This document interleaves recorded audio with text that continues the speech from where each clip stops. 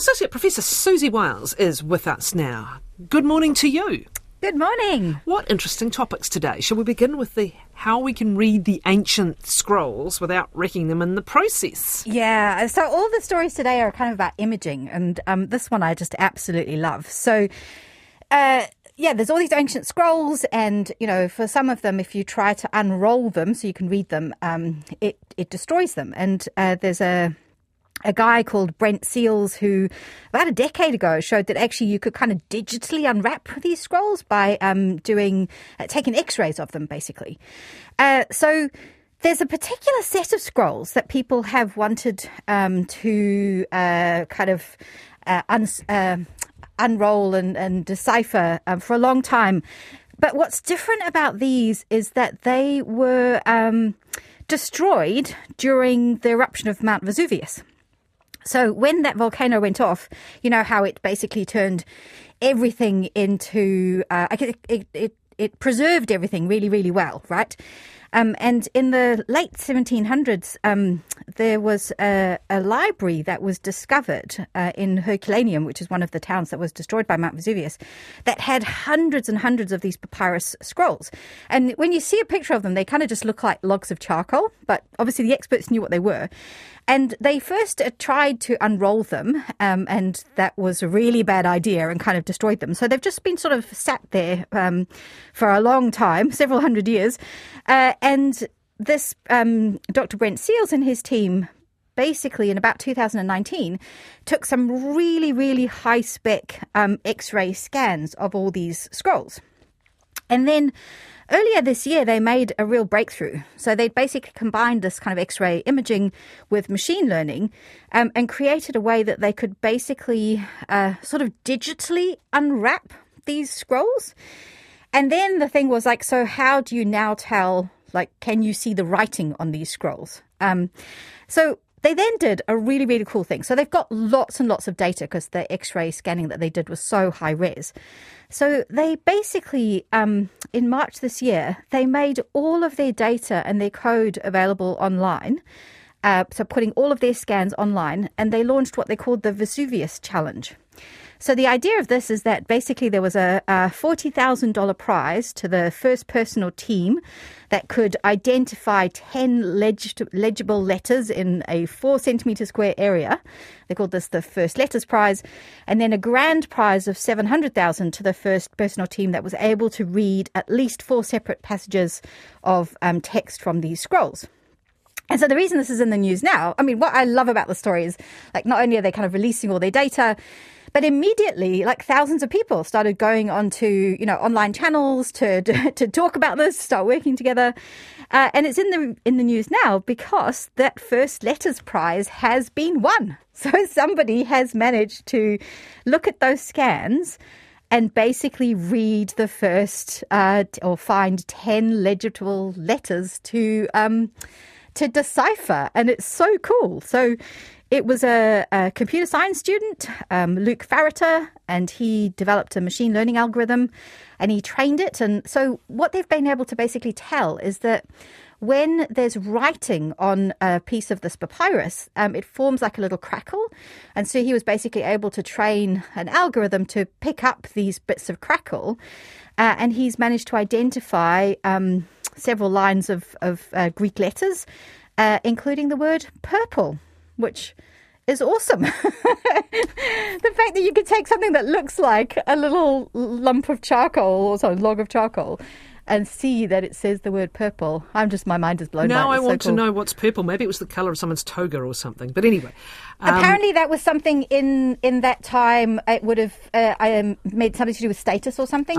So it might tell you something about what the scroll might be about, all right. I guess. Well, let's see what more can be revealed. Now, please reveal why we love fatty foods so much. I think we know why we love sugary ones so much, right? But why the fatty foods? Yeah, so this has apparently got a lot to do with how our brains respond to texture. And I really love this paper because it's a study that kind of tried lots of different things, again, to look at why we might like this sort of fatty foods. So they started by making a series of vanilla milkshakes that varied in their fat and sugar content. And then they tried to come up with a way to kind of objectively say Like, what is it about the texture, or how do the texture of these milkshakes differ? And the way they did this, okay, so bear with me because it's a little bit gruesome, basically involved using dead pig tongues. So they got pig tongues from a butcher, mounted them on like a plastic strip, and then set up their equipment so that they could basically rub two tongues together with their, little bit of their milkshake between them, and basically measure the kind of smoothness of the sample by how much friction was generated when these two bits of tongue rubbed against each other. So they were then basically able to say the really high fatty milkshakes were the smoothest. Okay, so then they got volunteers who taste all the different milkshakes and basically say which ones they liked and how much money they would pay to have a whole glass of it. So they were working out what was people's preference, and they could then relate that back to, so what was that, their preference based on, or how did that look compared to the smoothness of the texture of the milkshakes. Then the next really cool bit was to put people in an MRI machine and so get them to test it again and then see what happened in their brains. Were there bits of their brains that lit up that were different when they were tasting these different milkshakes with different amounts of fat in them? And I was like, how do you put somebody in an MRI machine and get them to drink milkshakes? So they'd basically developed this quite cool little device that went into somebody's mouth, and then they kind of pumped in little amounts of milkshake. So they would be laid in the machine.